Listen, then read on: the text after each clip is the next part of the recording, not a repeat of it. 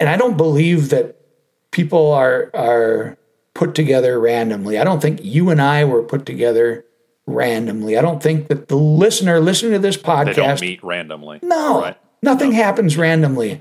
The listener that you are listening to my voice and Jared's voice today on this podcast, there's a reason you tuned in to this. Yeah. And I gave up trying to figure it out years ago. And the more I just let it happen, the more the doors fly open and I meet these amazing people. Welcome to Hey Chaplain. My name is Jared Altick, and I'm a chaplain with the police department. I make this podcast so that cops can hear encouragement from other cops. I know that not every cop is going to sit down and have a cup of coffee with their chaplain, but it's my mission to bring encouragement and wisdom to police officers all around the world.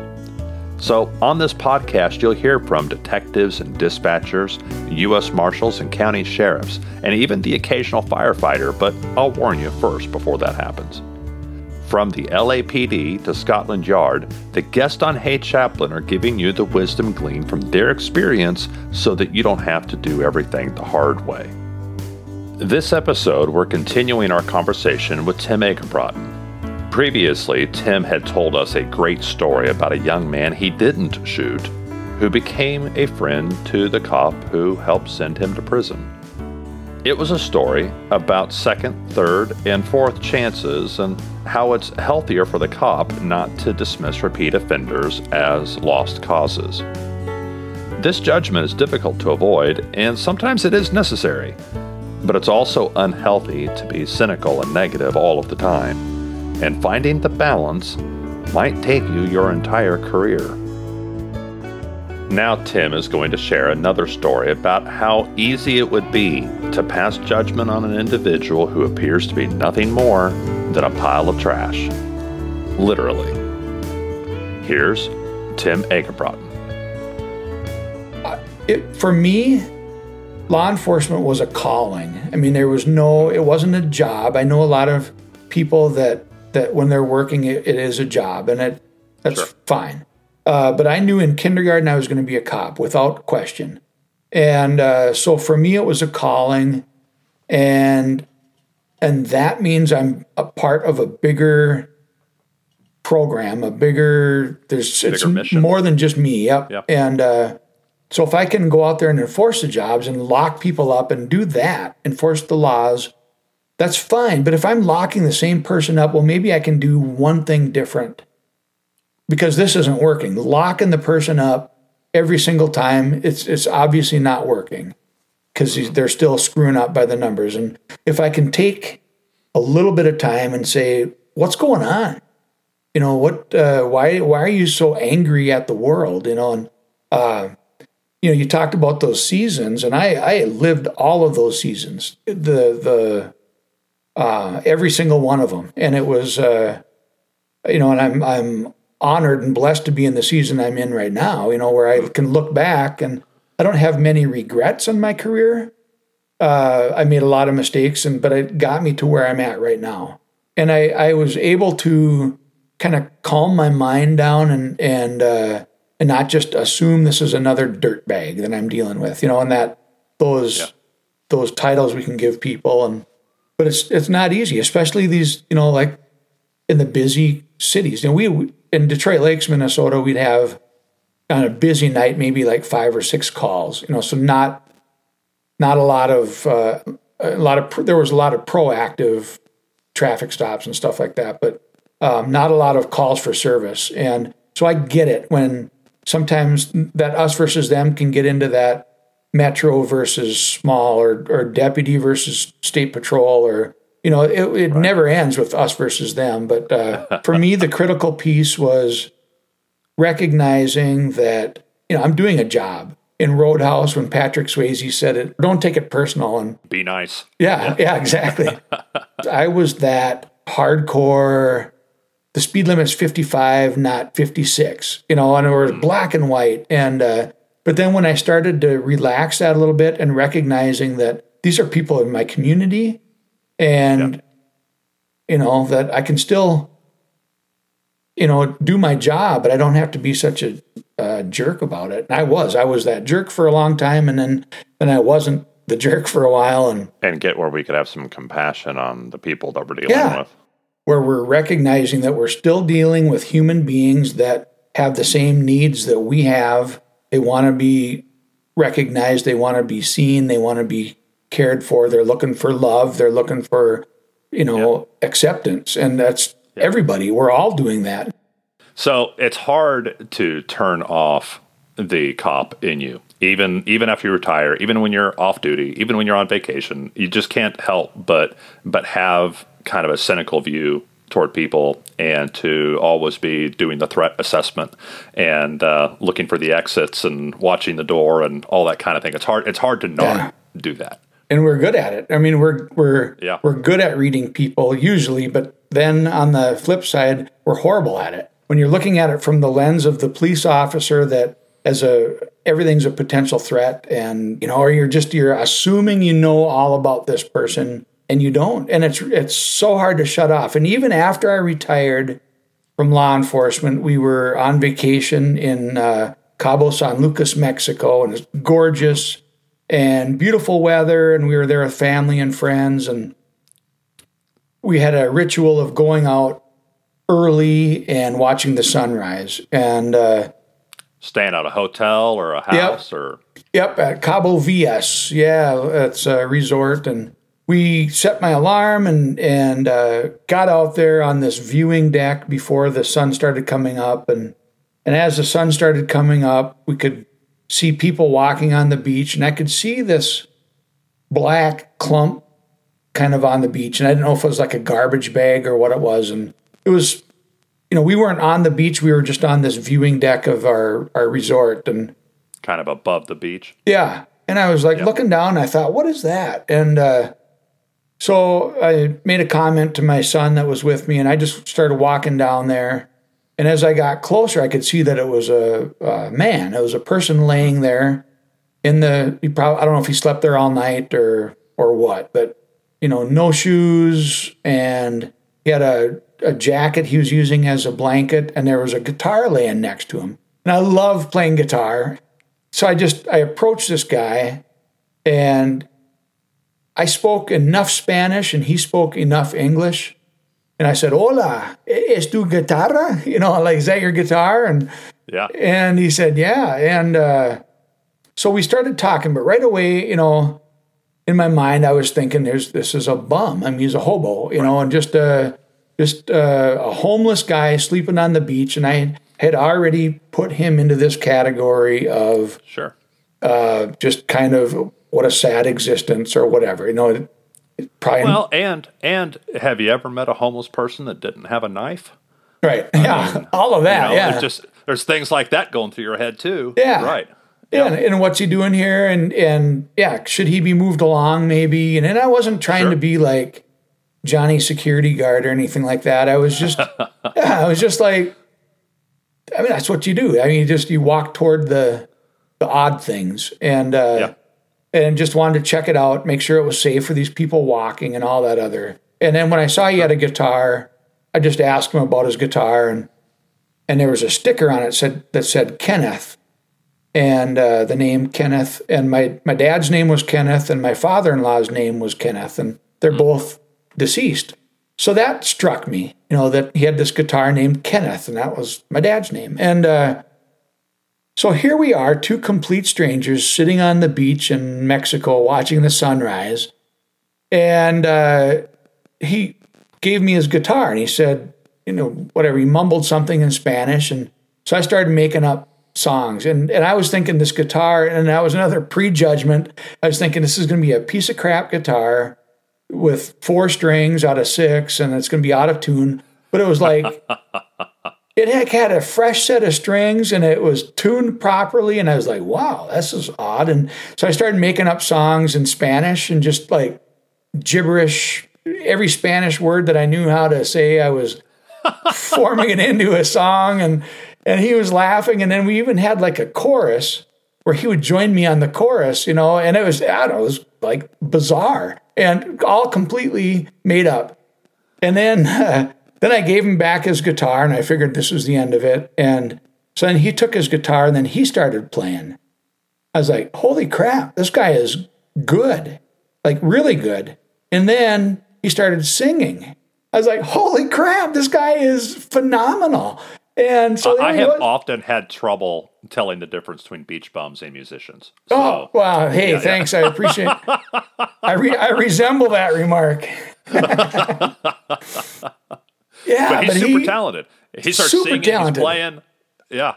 Dirty fingernails. He had like sand and crap in his hair, like seaweed stuff. And he looked like death warmed over. And there he was. And he started singing. I'm like, man, this guy's got some chops, and there was no case for the guitar, no nothing. And so I gave him a challenge coin like I do for just random strangers. And I just told him about my mom and this I am, I can, I will challenge coin. And I don't even know if he understood half of what I was saying because there was a huge language barrier. But and then we shook hands and parted ways. And as we were walking away, I thought, you know what? If I had assumed everything I knew about this guy, that he was just some worthless piece of society that get going, you scum. And if I would have assumed that, or if I would have gone down there like with my cop mannerisms and just, like, hey, buddy, you need to move. Your cop disposition. Yeah. Hey, buddy, you need to move along. This isn't the place to take a nap. Go on. If I would have done that, I would have completely missed out on a really cool opportunity to meet this amazing human being. And I don't believe that people are put together randomly. I don't think you and I were put together randomly. I don't think that the listener listening to this podcast... They don't meet randomly. No, nothing happens randomly. The listener that you are listening to my voice and Jared's voice today on this podcast, there's a reason you tuned in to this. Yeah. And I gave up trying to figure it out years ago. And the more I just let it happen, the more the doors fly open and I meet these amazing people. And I recognize I'll never meet him again. He told me his name was Joe Kamish. And I have no idea if that's even his real name. That's a stage name. That's a stage totally, name. Yeah. And I guess I should scour YouTube to see if he's got some entourage and stuff. Go back to the hotel. He may be performing there later. Exactly. Yeah. They have a life. They have goals. They have dreams. They have aspirations. And they are a human being that makes mistakes. And they deserve, the community deserves that we're dealing with this person. But the community and the individual also deserve that we do it with compassion. We do it with an understanding that this is another human being and not a piece of trash that's just laying on the beach. Yeah. And compassion will prompt the question in you of how a talented person like that ends up sleeping on the beach. Mm-hmm.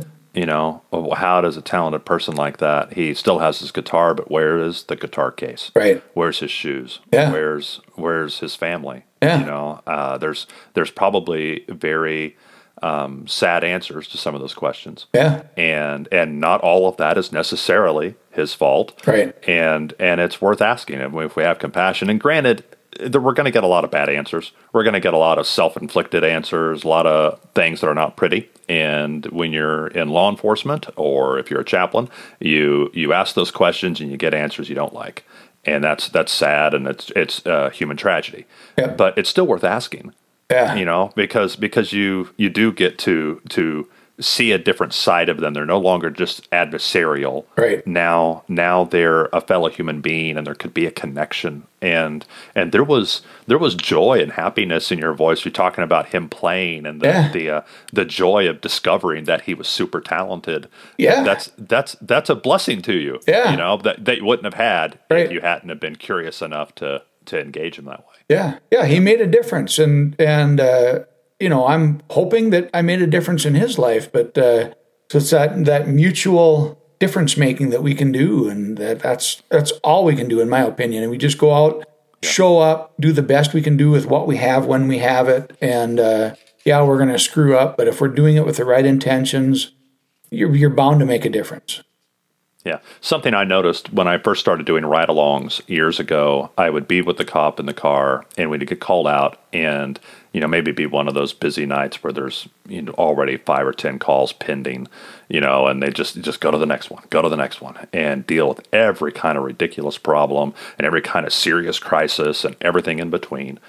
And you would see some of these difficult people. And even as a chaplain, I'm just observing, and I'm like, this isn't worth our time. Yeah. This is frustrating. Why'd they even call us? And repeatedly, I was surprised at the officer I was with, and maybe it was exaggerated because they were riding with a chaplain that night, but they repeatedly would surprise me with how compassionate and patient and concerned they were. There's a lot of my restored faith in humanity that comes from watching police officers show compassion. Yeah. When I didn't expect it, I thought, they'll be more cynical than I am. Right. And then I'm shamed that a police officer, is genuinely interested in this pathetic person. Yeah. And cares about them, might even reach into their own pocket to help them. That's really encouraging to me. Yeah. And so when I see another cop who is beaten down and discouraged and just doesn't have the energy for that, what can I do, maybe in your opinion, what can I do to encourage that police officer and get them back to where they're investing in people and not just prejudging them? Yeah, it's hard because it's got to come from that person. You can encourage. I think the biggest thing for me was to find life out of law enforcement, and make sure that wasn't my whole entire identity. And so I think just by being there, like you just said, when you're riding along, they may be reacting in a way that they might not be reacting, but they've got a chaplain riding with them. So I think that's what there's a little bit of pressure just me being there. Yeah, exactly. But yeah. But but at the same time, I wasn't telling them to go be nice to them. I just assumed, hey, this officer will handle it the right way. I'm not going to get involved. But I was privately, in my own mind, being maybe more judgmental than I should have been. Yeah. And surprised again, over and over again, I would see these officers show compassion and interest that I thought, wow, that was unwarranted, but I'm sure impressed by it. Yeah. I just started at the beginning of the year. Instead of asking people, how are you doing? I'll ask people, what's the best part of your day so far?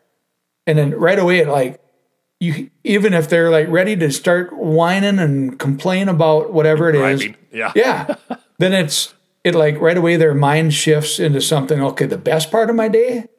Well, let me think. And then they have to I'm going to steal that. It's amazing. Yeah. And then you can just see their wheels going, especially these chronically negative people. So I think by doing that, and then just being non-judgmental ourselves, and when maybe listen to a little bit of venting.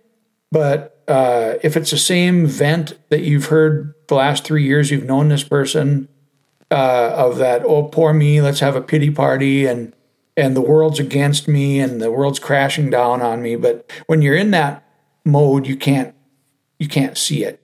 And how many cops do you talk to, and when you say, how's it going?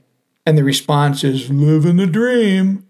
And it's like a prison. A sarcastic response that implies that they're not happy. Right. And it's a prison sentence, and from in Minnesota, we could retire at 50 or 55 is the optimum age, but we can start drawing our pension at age 50 with a penalty. And I've always told people, if this is career, if it's burning you out that much, there are other things out there. Or stay in your career, keep doing the job that you're doing, but find some support networks out there, because that's not a healthy. If it's a prison sentence for you and you're marking down every day, and you can tell me, 3 years, 6 months, 3 weeks, 4 days, and 2, go break it down that much before you can retire. That's a red flag, in my opinion. But it takes other people to kind of maybe gently remind you, or maybe it's not even a gentle reminder, but it's these Normans and these Joe Commishes and the Jameses of the world, and It's these people that we're dealing with that can make a difference. If we allow it to, in our own head, to not make it so adversarial and to treat them like a human being, that's where I think we can change ourselves, and we can see that there's a lot of really bright, beautiful, really cool things out there. Yeah, that's fantastic. Thank you, Tim. Yeah, thank you, brother. My wife and I are opposites in many ways, but like a lot of married couples, that makes the pair of us very balanced. She likes to tease me that I'm the naive country mouse and she's the savvy, street-smart city mouse. And to some degree, that's kind of true.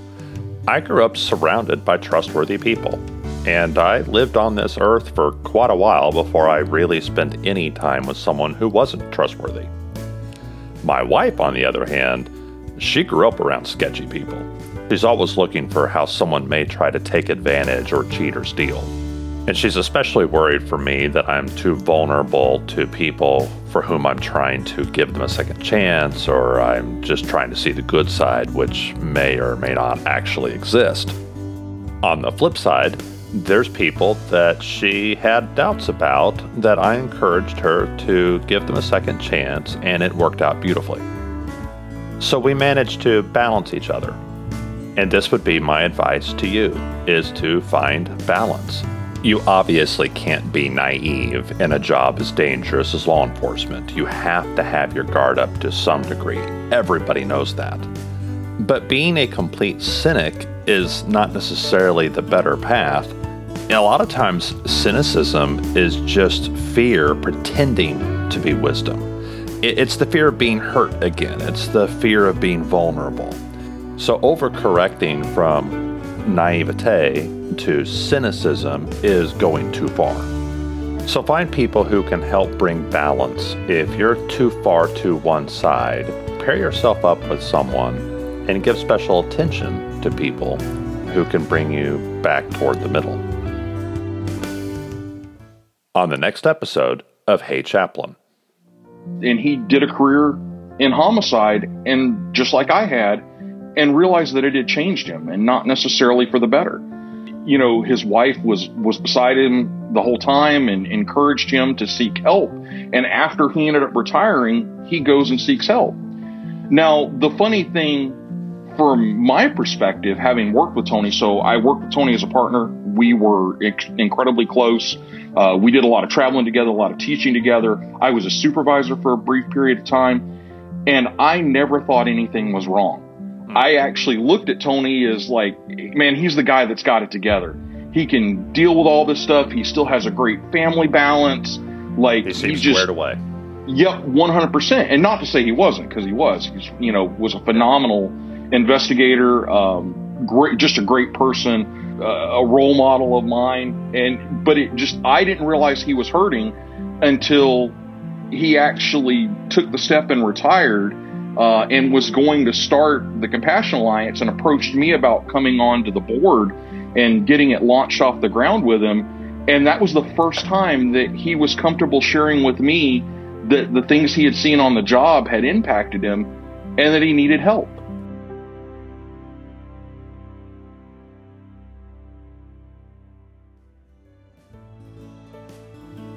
Perhaps you are plagued in your patrol car, pondering, how precisely can the police combat crushing cynicism, cling close to compassion, and keep communities calm, carrying on consistently when cops are confronting constant challenges and discouraging chaos?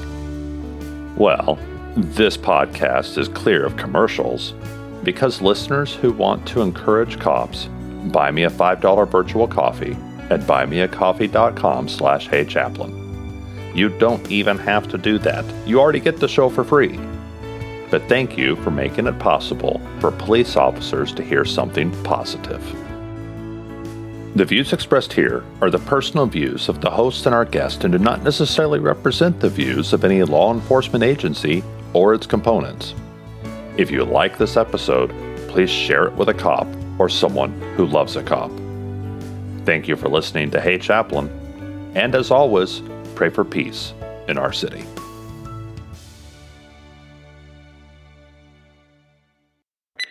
I don't think we need to add anything. Cool. I know I've got enough material. We've been recording for an hour. And so we've got enough material to absolutely, split that up and do like a two-parter. Nice. I've got an opening in February, and I'll just use the week after that to do the second part. So, cool. So this will actually be turned around pretty quick. I have a guy, in fact, it'll be next Monday's episode, a fantastic police chief from Colorado, and really like him. Did an interview with his wife. Her interview was fantastic. But I did an interview with him, and then I've sat on it for like 4 or 5 months now. And I just didn't have a good place to put it. And so it's been on the shelf for, it's like 4.5 months, I think now. Yeah. And I apologized to him the other day. I said, I really am going to use that interview. It was a great, great interview. I fought this guy on PCP and got thrown through a window in a daze. And it was crazy story, good story, and a good Christian man. I really, really respect him. But I feel bad that I record this interview like back in August, I think, and still haven't used it. So this will actually turn around in like maybe less than a month. Oh, nice. So that'll be quick. Cool. I'm going to go ahead and hit the stop button so the two sides can both upload.